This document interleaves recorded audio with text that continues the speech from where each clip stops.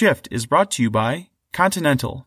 As one of the world's leading mobility suppliers, Continental is developing intelligent solutions to make driving safer, more efficient, and more connected.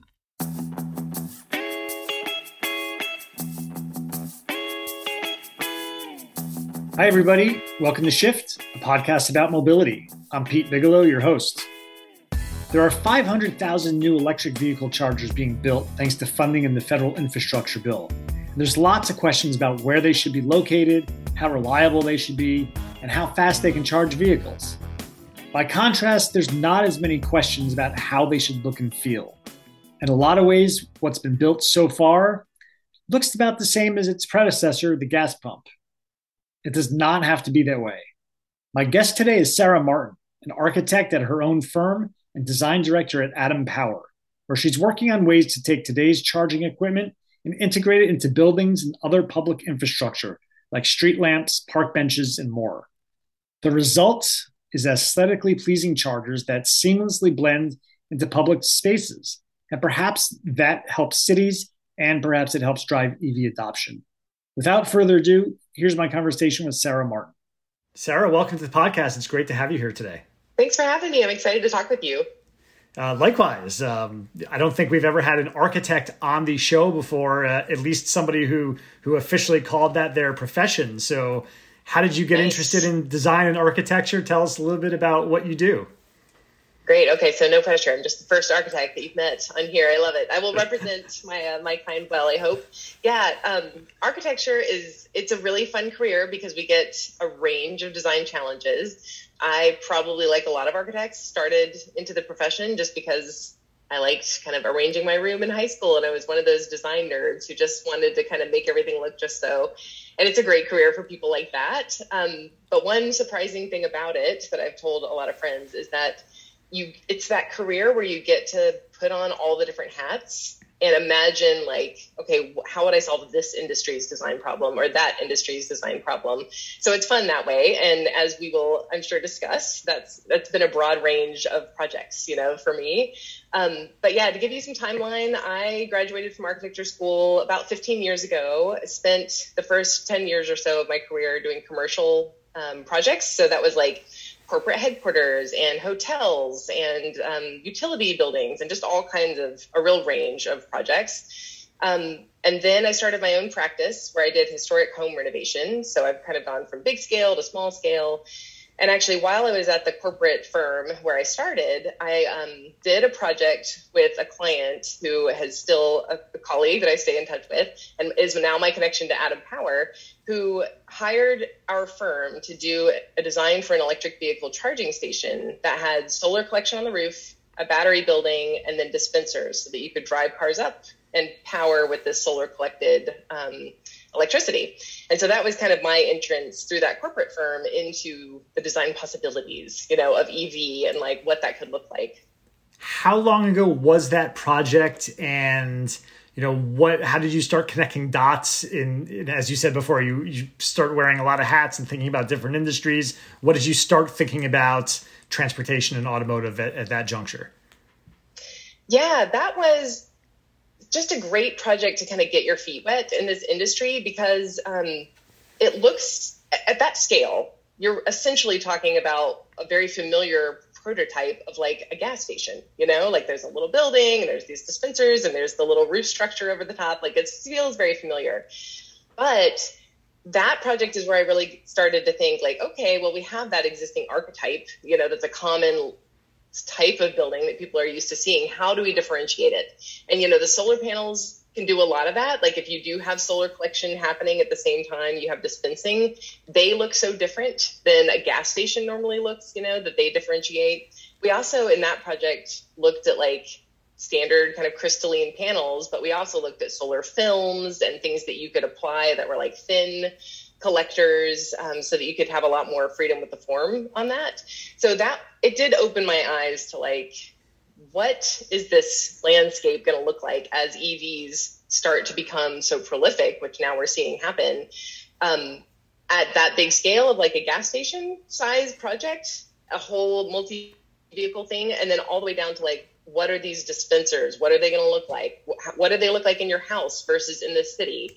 Like there's just a lot of industrial design and spatial architectural design questions in that. Yeah, absolutely. And now, electrification is here and we're seeing vehicles of many models on the road every day. So I'm curious, how has the arrival of this inflection point in the EV landscape, how has that affected architecture and design?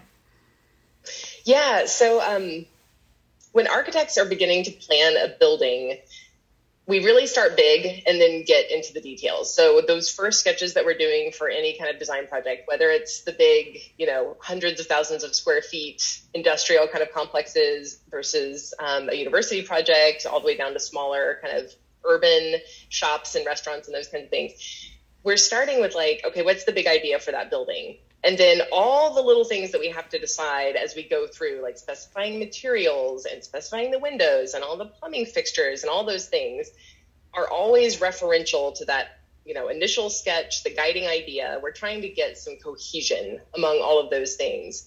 And obviously there are huge markets for all of those accessories and products that architects specify to kind of keep the design integrated throughout all of it.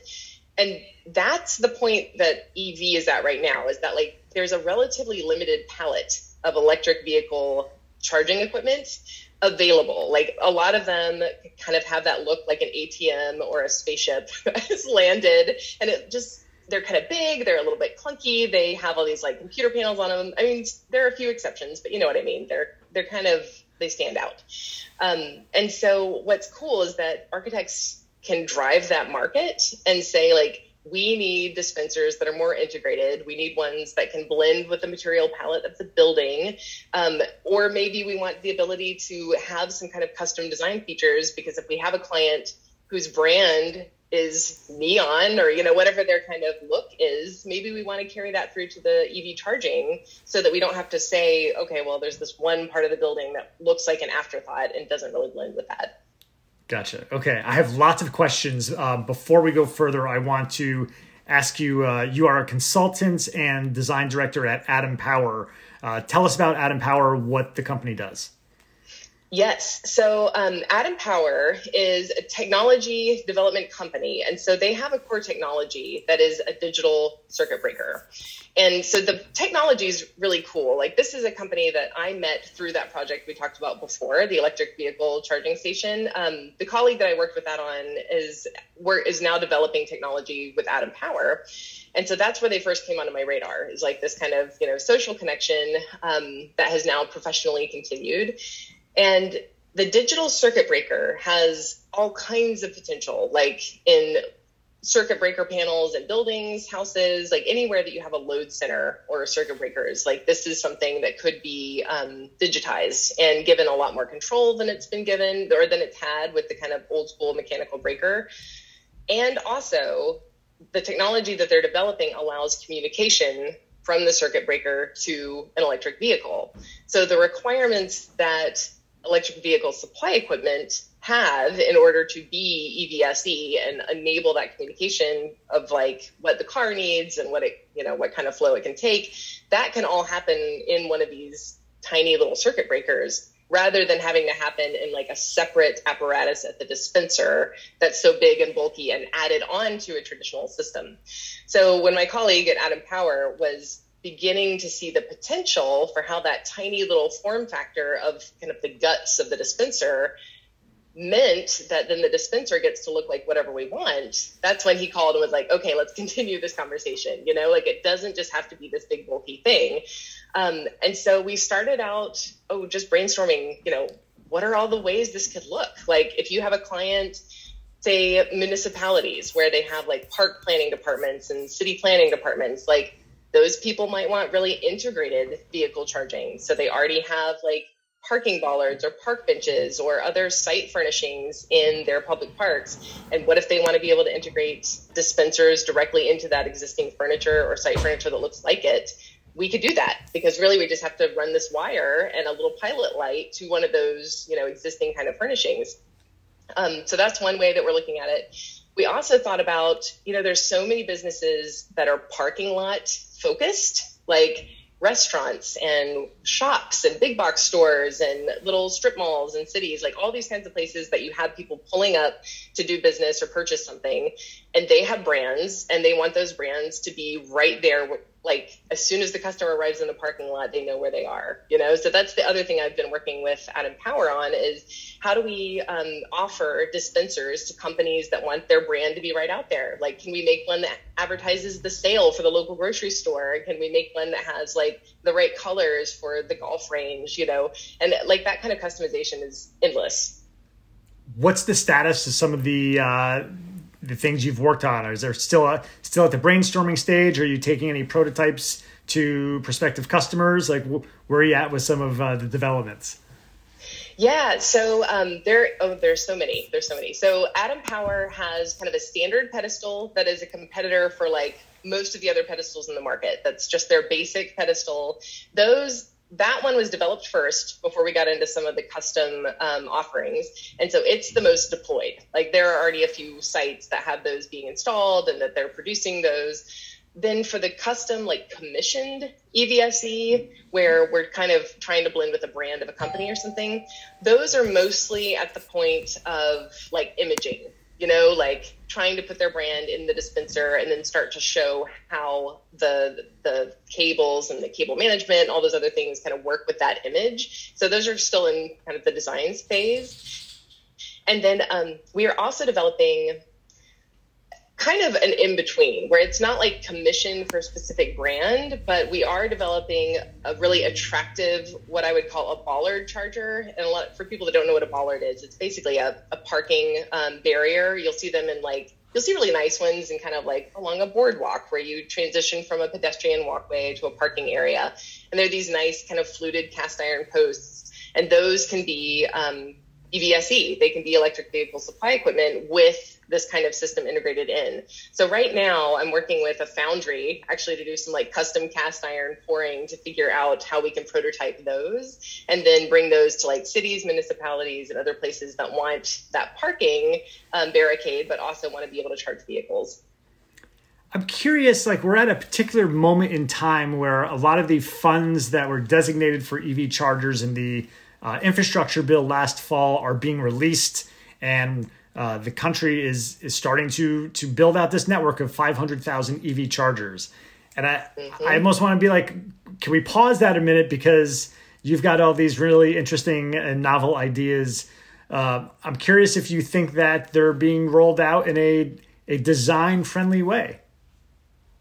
Kind of the existing chargers that are rolling out now.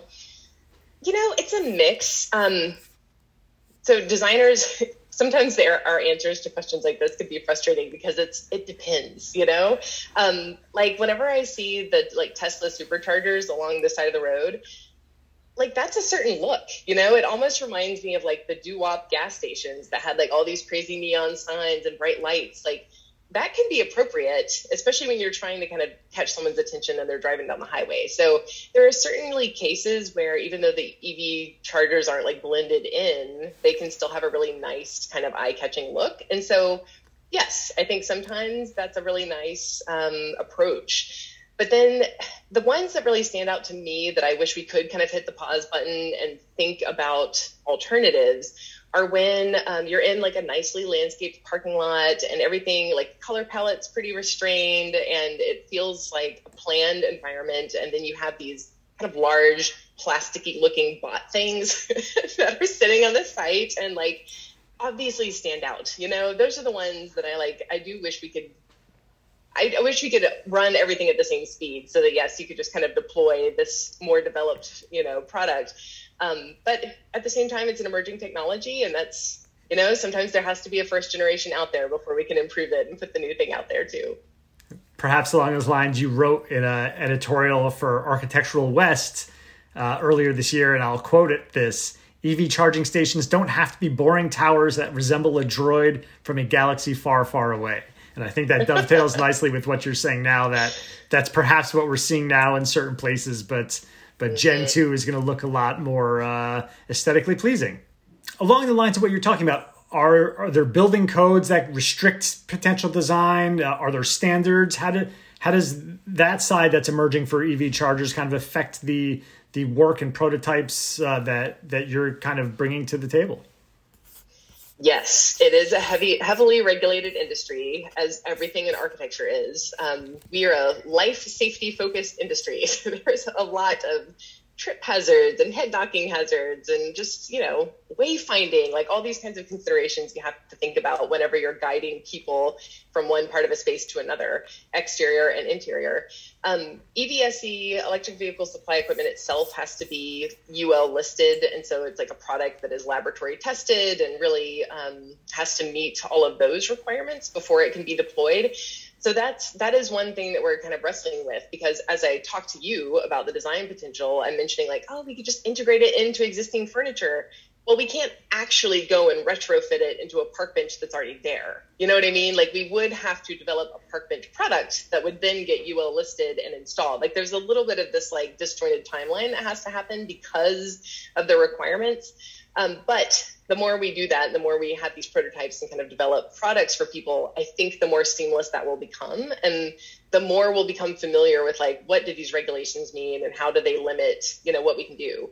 Now that said, the limitations are relatively familiar to, like I've described, like site furnishings and industries like that anything that you can imagine might be installed in a public space could also kind of be an EV. So there's not that many limits to it. I mean, we see all kinds of crazy like bike parking, apparatuses and all these other kinds of things in parks.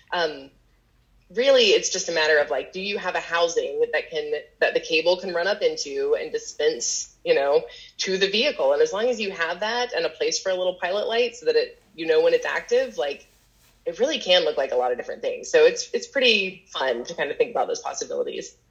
I asked my last question as if the standards and codes are a barrier or hindrance, and maybe there's an opposite question there. Can they be a catalyst for proliferation of EV charging? I think so, because when you do have codes and standards in place, and there are, that is already a regulated industry, I think it helps with that wide adaptation of this technology, because there's a little bit of comfort level that like, okay, well, this is the same type of laboratory testing that they do for lighting bollards and sites, and this is the same type that they do for street furnishings. And so it does help add to the familiarity of it. And for any of the extra layers of regulation that are needed, that's where these early prototype designs are so important, because as we develop those and work with manufacturers and towns who are installing them and all the players, any local code adaptations that need to happen or amendments, to the codes that are national and going down to these little municipalities will be made, and then will serve as templates and formulas for us to follow. So the more we kind of like get them installed and try these new things, we'll have that code lingo kind of established to help the comfort level of everybody that comes after. Okay. I'm curious, does just making these look more aesthetically pleasing, does that give the EV industry more momentum overall? Is there a connection between those two things or not? That's a good question. I think the effect is more, it kind of reminds me of like the MP3 player wave. I mean, this is going way back, to like an old technology. But when there are a few TED Talks out there that I kind of love that talk about like, why did the iPod work so well when there were all these other like MP3 players on the market that looked like a BlackBerry, which by the way is a phone with buttons on it for anyone that's too young in your audience, or looked like these other, like, they didn't look all that exciting. They didn't look like some new technology, even though they were kind of a revolutionary device. And the more, like when Apple came in, and of course Apple is that kind of iconic company for understanding that the power of design is what will speed adoption of this technology. That's a great example where like the iPod looked different and it looked sleek and it was something that people were interested, like you weren't embarrassed to be carrying it around. It didn't look like a pager. It didn't look like a, organizer. And so I think you're going to see a similar kind of phenomenon here where it's not like aesthetics are necessarily slowing things down because we don't have all of these options yet. But I do think it appeals to a part of the market who might not be in a hurry until they get excited about something. It's that visual part where they're like, oh, I didn't know it could look cool too. Like we were thinking about this, and sure we had to because our market is demanding it, or our customers or whatever. But like, if there's this potential for it to also elevate my brand, then it is more exciting, And I think it helps to like broaden the net of people who are interested in getting into EV, because suddenly it's just another thing they can kind of emotionally attach to, We're going to take a quick break from my conversation with Sarah for this word from this week's sponsor. Every year, about 36,000 lives are lost on U.S. roadways.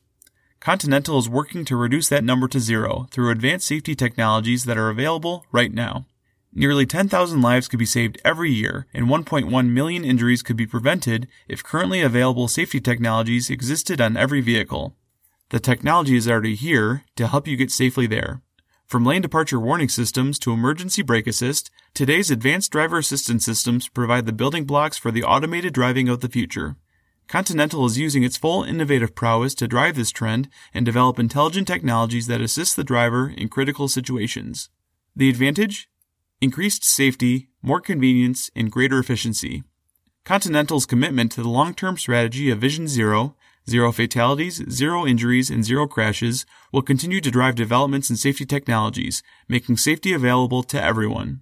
This means working on new systems that improve vehicle safety across all vehicle classes. With Vision Zero in mind, Continental is continuously innovating solutions that contribute to greater road safety in and outside the vehicle.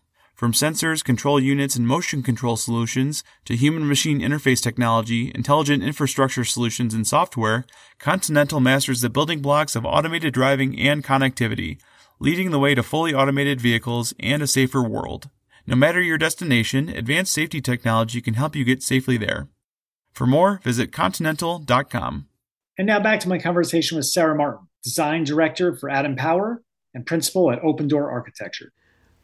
What is the additional cost when it comes to custom designing an EV charger? Is this something where it's, ultimately some municipality needs to buy, 50, 100 of them, and they're, it's going to matter that this costs a little bit more, or is there not that much difference?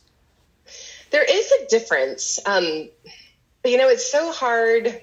So many customers that we are designing these custom EVs for EVSEs and designing like concept drawings for range from like, maybe we're installing 4, like at this townhouse, or 6 at this little shop, all the way up to 50 or 100 or thousands at like fast food chains that are all over the country, like there's such this range. And so when you're looking at it, it's a numbers game. Like the bigger the scale gets on this, the less differential there is there in the custom to the standard. But for the clients that want 4 or 6 of them, they may pay 50% more to get the custom thing. But at the same time, we're only talking about a few $1,000s because there's not that many of them. If you're paying 50% more and you wanted 2,000 of them, that'd be a pretty big impact. But it's very similar to what you see with like any kind of design customization. The more you order, the easier that premium is to absorb. I see.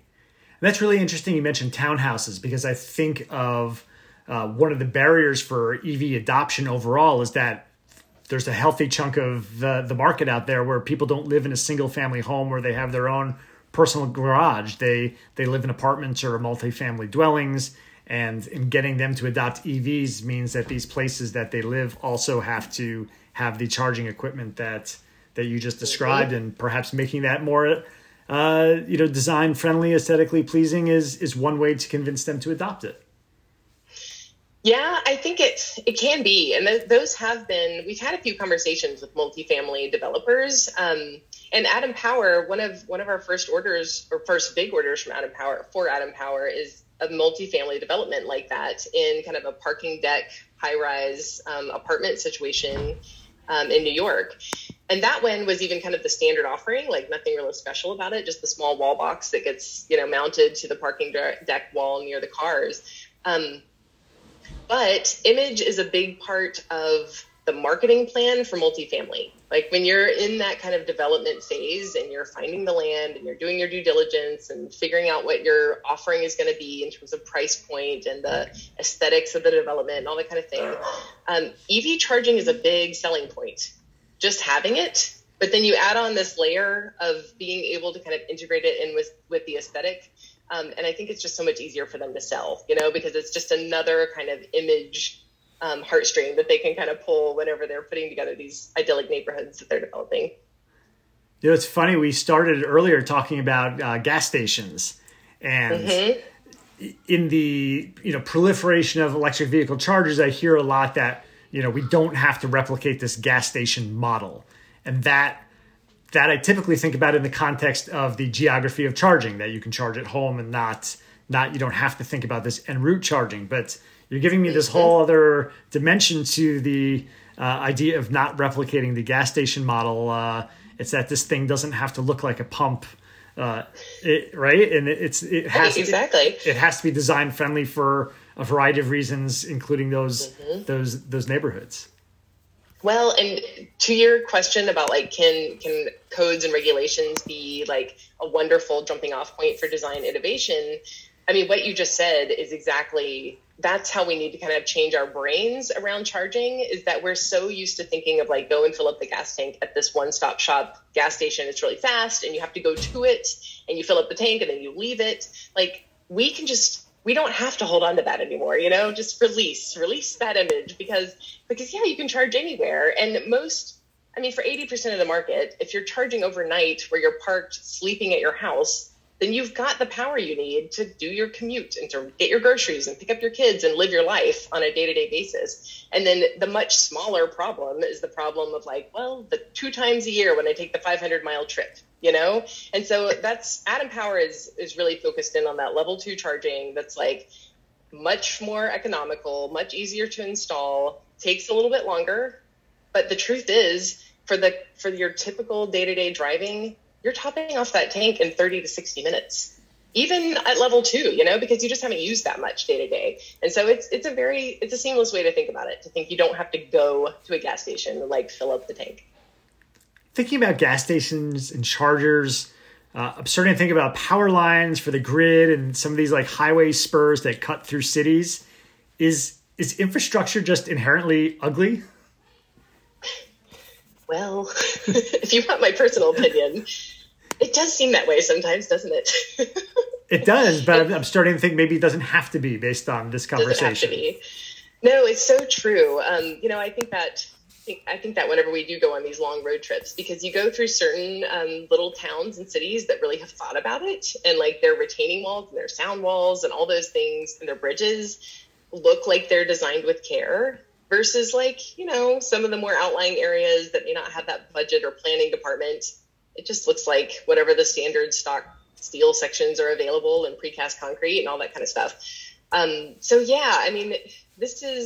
It's cool to be at a point where we really are seeing a change in the landscape of the impact that cars have on our life and our urban planning and our streets.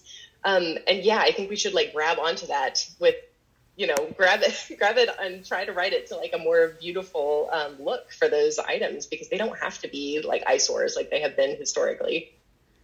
It's a really interesting question overall, because I think there's a lot of people out there who think that our public public spheres are too car centric right now. So I wonder if they would argue we don't need nicer chargers. We just need to not have cars charging in certain areas. But maybe there is a happier medium here than we may have once realized.